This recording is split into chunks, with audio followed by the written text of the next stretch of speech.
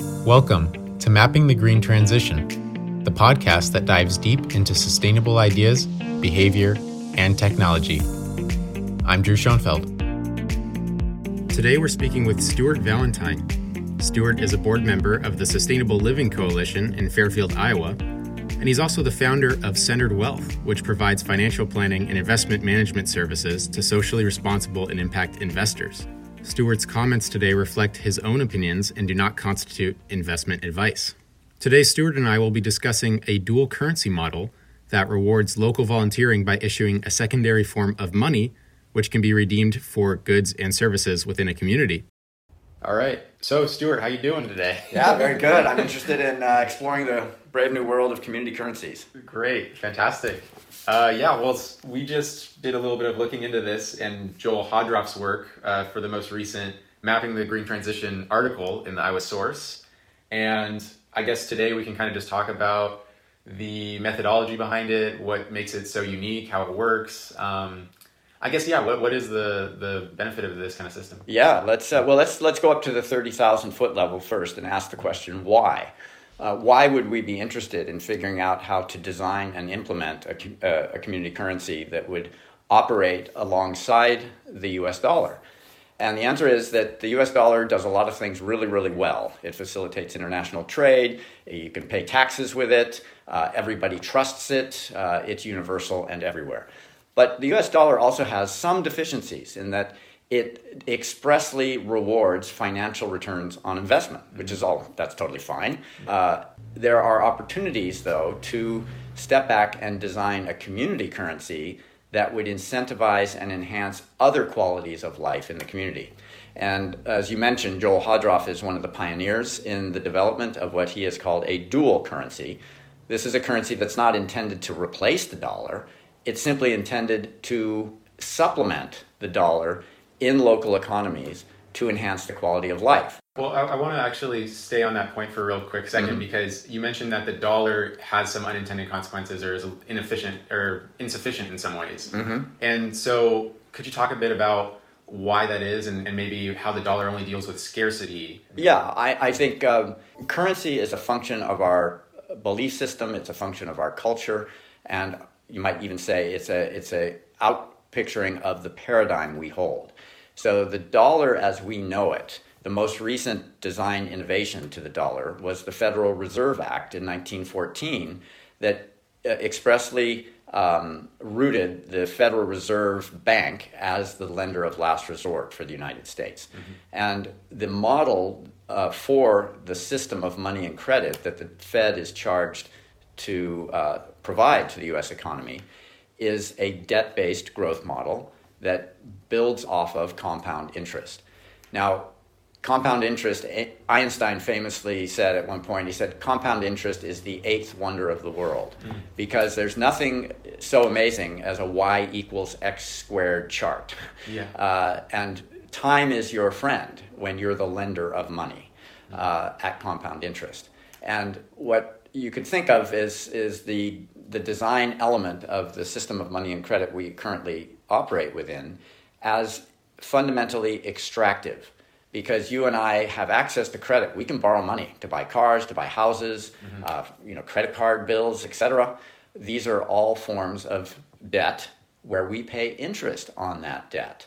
And ultimately, that interest is extractive. It pulls little by little wealth from a community and aggregates it up through the banking system to the very top. So the old adage that says, the rich get richer, one of the mechanisms by which the rich get richer is compound interest.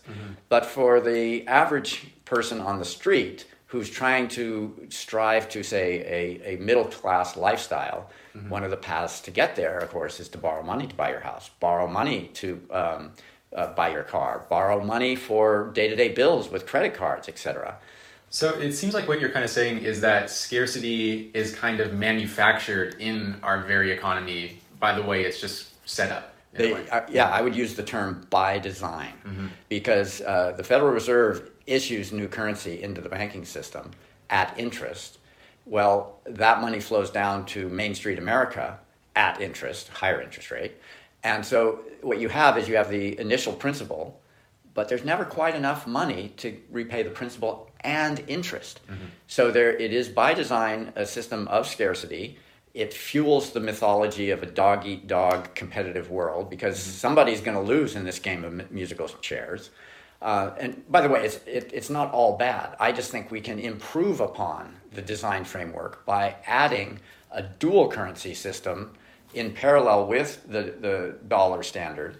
And this dual currency rewards and enhances economic activities in other ways. It incentivizes other types of economic activity. So I guess transitioning now from the dollar to a dual currency, the dollar sort of emerged from this idea of scarcity and debt and lending cycles. And now we're at a time where there's so much surplus around us in like excess food, excess like clothes that go unsold, things that go to waste, and so many people out there that still need those things. So how does dual currency then fit into the picture and help redistribute those resources or take us out of that scarcity world? Again, stepping back about looking at how we design for abundance versus how we design for scarcity, right? So designing for abundance says, what is our virtually unlimited resource? And the best answer I could say is human creativity, human innovation. The drive for people to actually, I have a fundamental belief system, which others who are listening could challenge this, but I fundamentally think humans do desire to give. This whole notion of philanthropy, the love of humanity, is a powerful force that I think is encoded in our DNA. Humans are very good at doing cooperation and society. And in fact, I recommend listeners go and Google the Darwin Project, which reinterprets and retells the story of Darwin's theory of evolution, because we've missed a lot in the standard understanding of how humans work together and our capacities for empathy and cooperation. So the concept of a dual currency is to say, let's capture the essential goodness of humanity, and let's look for a way to monetize that so that individuals who are already giving to their communities end up receiving credits that can then be used or spent in parallel with their US dollars into the local economy, effectively increasing the money supply.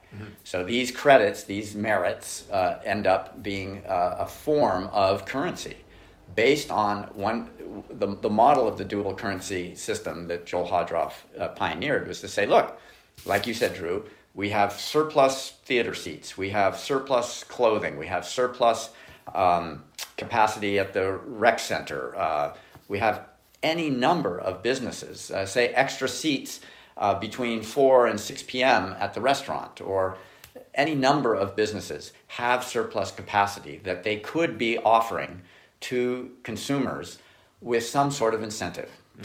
It might be a lower profit margin sale, but it overall is adding to their net income. So the idea here is that, well, how can we match up the surplus with individuals in the community who are already giving to their community through volunteerism, or individuals in the community who are underemployed or unemployed, who would then have a framework, a system, to plug into volunteer activities throughout the community on Main Street. Well, let's go into that system then, because so how do you make this dual currency? How do people earn this? And then we can go and look at it from the different levels of... Sure. Yeah. So the model is pretty simple. Most communities, many communities, have already a volunteer center or some kind of formal structure where volunteers can plug into activities in their community. So first step is to formalize a system whereby individuals can see what the community volunteer activities are, whether it's the church needing landscaping services, whether it's the city needing help to clean out the streets, the alleyways after winter, whether it's the local school that needs some tutoring help for special ed or otherwise. Any number of community volunteer activities. And I think I've heard you refer to them as community enhancing activities as well. Yes, that's right. You're giving to the community. Maybe you're providing services to the assisted living facility, things that will effectively enhance the quality of life for the community. And it's made available through the community's organizations, such as typically nonprofits, but not necessarily, whether it's the city or the county or the assisted living facility, the schools, the churches, these are all entities that could post their volunteer needs or their job project needs on a centralized database that's visible to the whole community and managed through the Community Volunteer Center.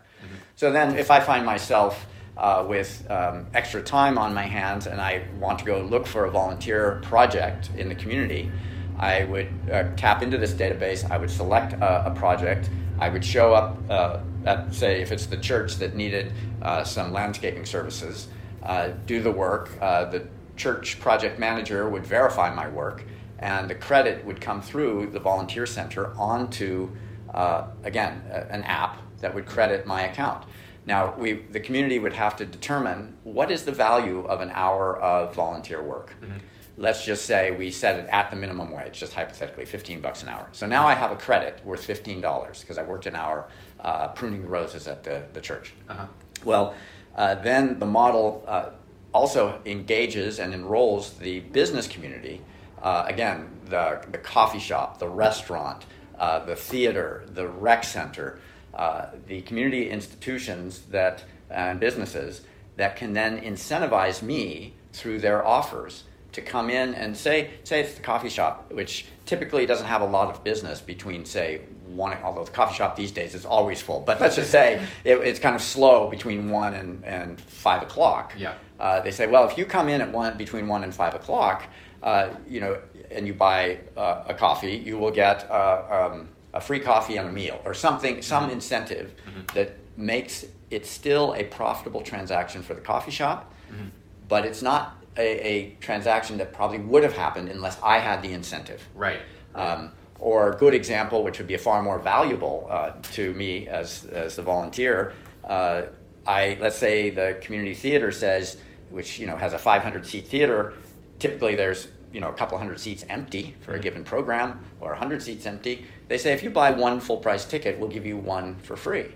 Well, if that full-price ticket is $40, and two of us go to the theater using my merit, we now have paid $20 each for that. And I think the theater example is a really good one because it basically represents a way of sort of what's called dynamically price. And that's dynamic pricing. Yeah, dynamic pricing. That's right. And so you could imagine a situation where a movie theater owner would have seats empty, but maybe they have regular patrons or something like that. Yeah.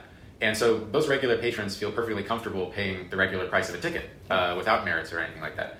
But the theater could imagine that there's many people out there who would see movies if the price was lower.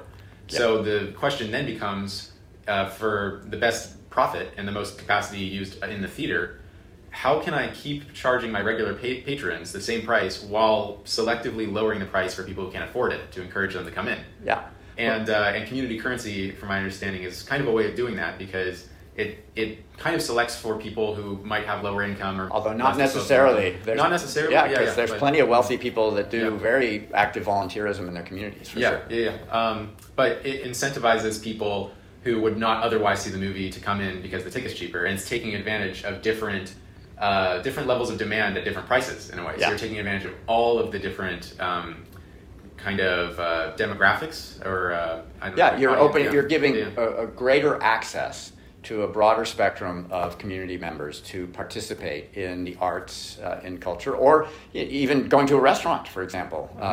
So it effectively does this by harnessing the spirit of volunteerism, which in turn definitely enhances the quality of life. I mean, for the city, for example, if they had an ongoing, say, on the town square, the flower beds, instead of paying a city employee to go and weed that flower bed, the volunteer center directs volunteers, which then generate merits. Those merits in turn are spent at the theater or the rec center or wherever it might be. And so you lower the city's expenses, you enhance the purchasing power of the community members, you improve the quality of life, and this is what when I contemplate what is the variables that go into enhancing our local economy or bringing more vitality to the economy. This is the closest model I've seen that allows us to go in parallel with the dollar. Because as I stated, there's many things the dollar does really well. I'm not saying we want to get rid of the dollar, but the dollar on its own does not, it turns everything into a financial return on investment.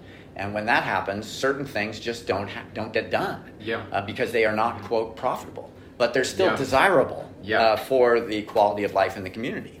Well, we've talked about then the individual and how they benefit by kind of stretching each dollar with each purchase, or as you said, expanding their purchasing power, which is basically what that means.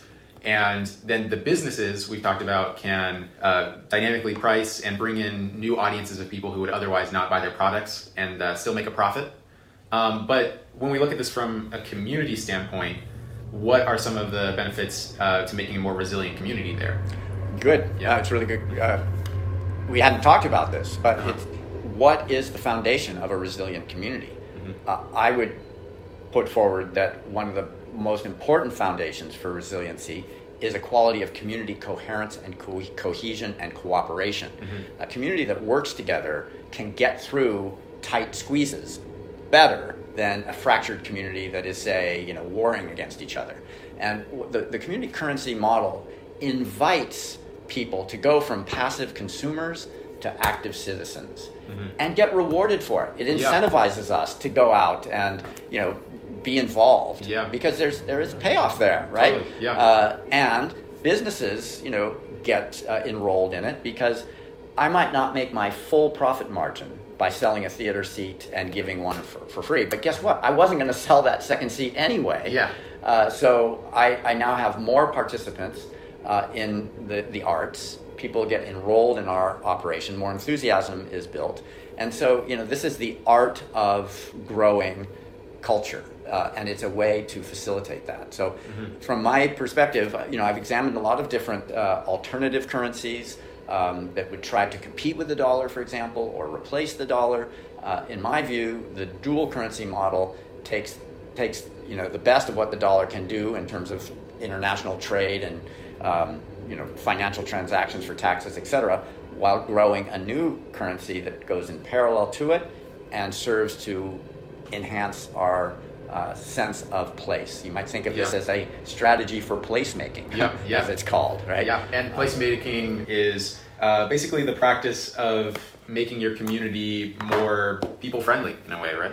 People-friendly, but it also could, we have an example here in Fairfield where through a project that was engineered under this idea, we ended up planting a community orchard. Right? Well, that orchard takes a lot of maintenance, right?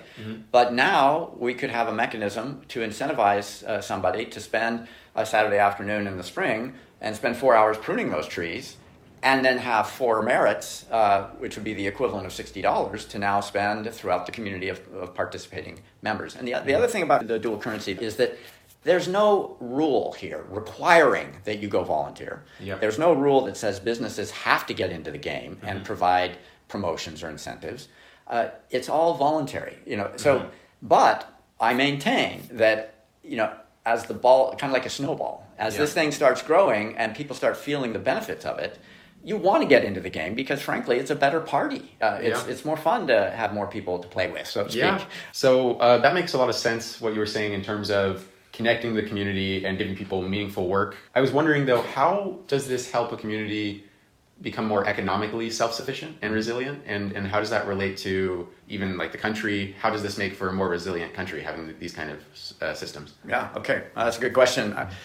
My sense is that the way it does this is that it enrolls members of the community, the citizens of the community, into a system that inspires an experience of and a responsibility towards shared ownership. It's like we go from being a passive consumer in a financial model that is effectively extractive, built on a kind of a perception of scarcity, like I have to get mine and get out kind of attitude, to one that really, by design, brings people back into the game of building a local economy, what is often referred to as placemaking. So building a sense of shared ownership and responsibility towards your community, I think, is the essence of resilience for human society. when all of us feel accountable for the well-being of our, the physical infrastructure of our city, the well-being of the citizens, the health of our air and water, that builds a culture of resiliency, because we're there for each other more. The idea that you're here just to get rich quick and get out to your gated community and not really participate is unfortunately one of the features of our existing economic model. And those who win in that game end up, often they play a very important philanthropic role. So I'm not going to just be too generalized about this, but it isolates people. People end up being sort of more in it for themselves. And there is this fine balance between my good and the good of others. But I think by introducing a dual currency like this, that invites people, especially those who aren't quite in the game yet, right? Underemployed or unemployed, or those who simply don't have an outlet for the philanthropy they want to give through volunteerism. So by creating an easy, accessible channel to come into the volunteer community and have that rewarded with a currency that is accepted at area businesses and for services, etc., you end up truly building community wealth that is truly local and owned, generated, and cared for by the citizens themselves. Well, I think that's a really big point there, especially about keeping the wealth local, because say there's a crash or a financial crisis akin to 2008 or something like that. In 2008, we still had people who wanted to work, and we still had infrastructure, and we still had tools and everything. So it was mainly a failing of our financial system.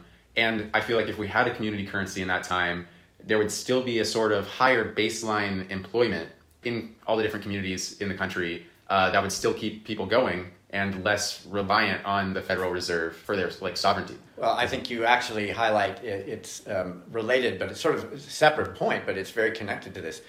What the existing financial model does, this idea of a central bank that is responsible to manage the money and credit of a nation, through a debt-based growth model based on compound interest, is it ends up turning everything into a financial commodity, right? Everything becomes, quote, financialized. And all of that ultimately has interest built into it. And so the money tends to, from the bottom of the societal pyramid, flow back up to the top.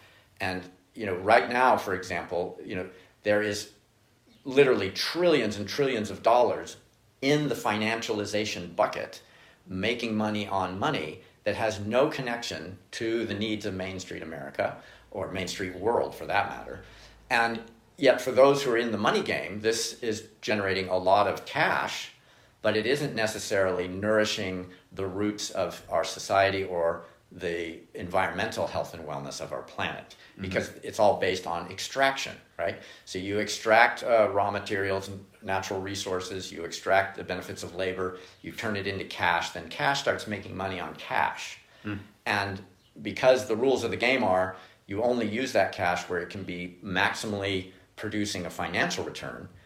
If regenerating soil is not as profitable as investing in derivatives and leveraged options or other financial vehicles, then you're not going to invest in regenerating soil because it doesn't make as much money, right? So what we have to do in terms of the evolution of the monetary system is we have to hold companies, including banks, responsible and accountable for the extraction that produces cash. If you started accounting for that, there'd be much less incentive to rush off in the money-making money-on-money game, because the costs of doing that would go up. And it would then, therefore, give more incentive to go back and invest in what I would call real wealth of a nation, which is the creativity of its people and the health of its environment. So money, again, I want to reiterate, money is not all bad by any means. It's a great social innovation. And it's just, to me, it's just like, well, we simply have not delivered an adequate accounting system to give you and I an adequate price signal about the true cost of what it is to, say, burn a gallon of gas. Or the true cost of to society of building in, say, a credit card system that charges, at the top rate, you're paying 20% interest.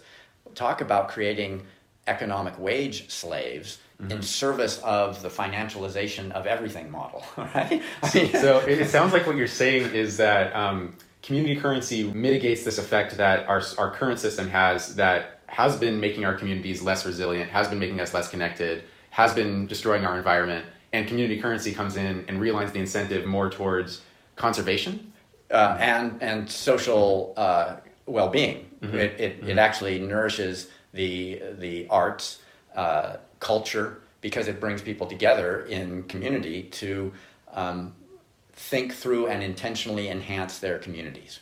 And so you could imagine a lively volunteer center like this brainstorming with the members of the community saying, well, what if we rebuilt that historic building? And what if we used our volunteer channel of retired electricians and carpenters and underemployed people, craftspeople who could come in and rebuild that historical building? And now it becomes our community's pride. It builds community ownership. It's our sense like, look what we've accomplished, you know? And that, I think, is what is missing in the current the design of the current economic model, is that the incentive is to go out and get on the proverbial hamster wheel to go, quote, make money. And most of business and society does that by first borrowing money to go make money. And the experience that we see all around us is that people are too dang busy running on the hamster wheel to actually turn their attention back into their communities or even take care of their environment. Right. And in fact, taking care of the environment, if it's seen as an additional expense, is something a business person would say, I don't want to do that because then I'll make less money, right? So we have, again, I think you used the word mitigate, because we do need money. We do need a system of banks, in my estimation. We do need an entity like the Federal Reserve or some other, say, government-run system of money and credit. Because remember, in the Constitution, the money powers were expressly granted to the government for the people, by the people, of the people. And it wasn't, there was early days in this country, Hamilton was a big advocate of central banking originally. And it wasn't until Andrew Jackson took back the money powers, and he was elected on that basis, and we had the money system back in the hands of the government, the Treasury. And then after the banking panic of 1907, the Federal Reserve Act of 1914 came in. So we've had a couple of different chapters in American history about who actually gets to run this system of money and credit. Currently, we're with the Federal Reserve model. And within that, 100 and some years into it, we can see some of the deficiencies, in my opinion, some of the deficiencies in the design framework of that.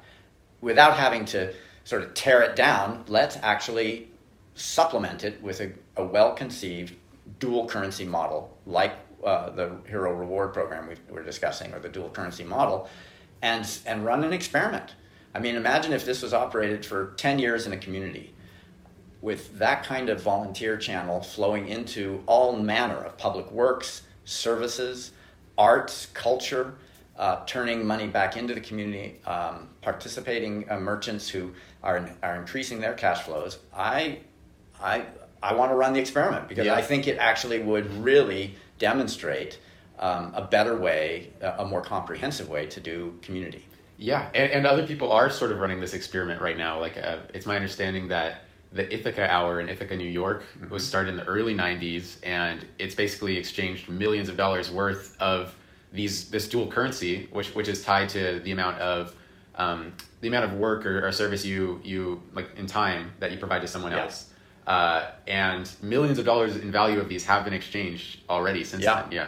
And we know from history, there's been times in history when there's been an utter breakdown, notably World War II, where communities have been able to design some form of local script to be able to just keep going in life. How does the baker, the candlestick maker, and the butcher all keep their business going when, the Deutschmark, gets inflated to infinity? Well, we come up with something else. Humans are incredibly adapted. We need a better tool. Money's just a tool, and we need to. It is true. It's kind of like the old adage: give a kid a hammer, everything looks like a nail. Yeah. Well, give the world a U.S. dollar based on compound interest, and everything becomes a mission to make money on money. Yeah. And unfortunately, that results in, the ever more aggressive extraction of valuable natural resources or degradation of fisheries or whatever it might be. And because fundamentally, all this money initially comes from some form of extraction out of the natural capital base, combined with human labor, and into typically a product that is then sold. And again, if you're looking to maximize financial return, you want to sell that product, and you want that product to become obsolete as fast as possible, so that person buys another one from you. Yeah. And if it costs money to, say, recycle that material, well, we're not for it, because that will diminish my profit margin. And, Wall Street won't like me as much if I have a lower profit margin. So, well, let's get off that hamster wheel then. Yeah, that's right. That hamster wheel. Well, thanks so much, Stuart. This has been a great conversation. Yeah, I think so. Let's give it a shot. All right. If you'd like to support this podcast and other sustainable initiatives in Southeast Iowa, you can send a donation to sustainablelivingcoalition.org. You can also stay tuned for more from Mapping the Green Transition, and be sure to check out our online article in the Iowa Source. Thank you for your support.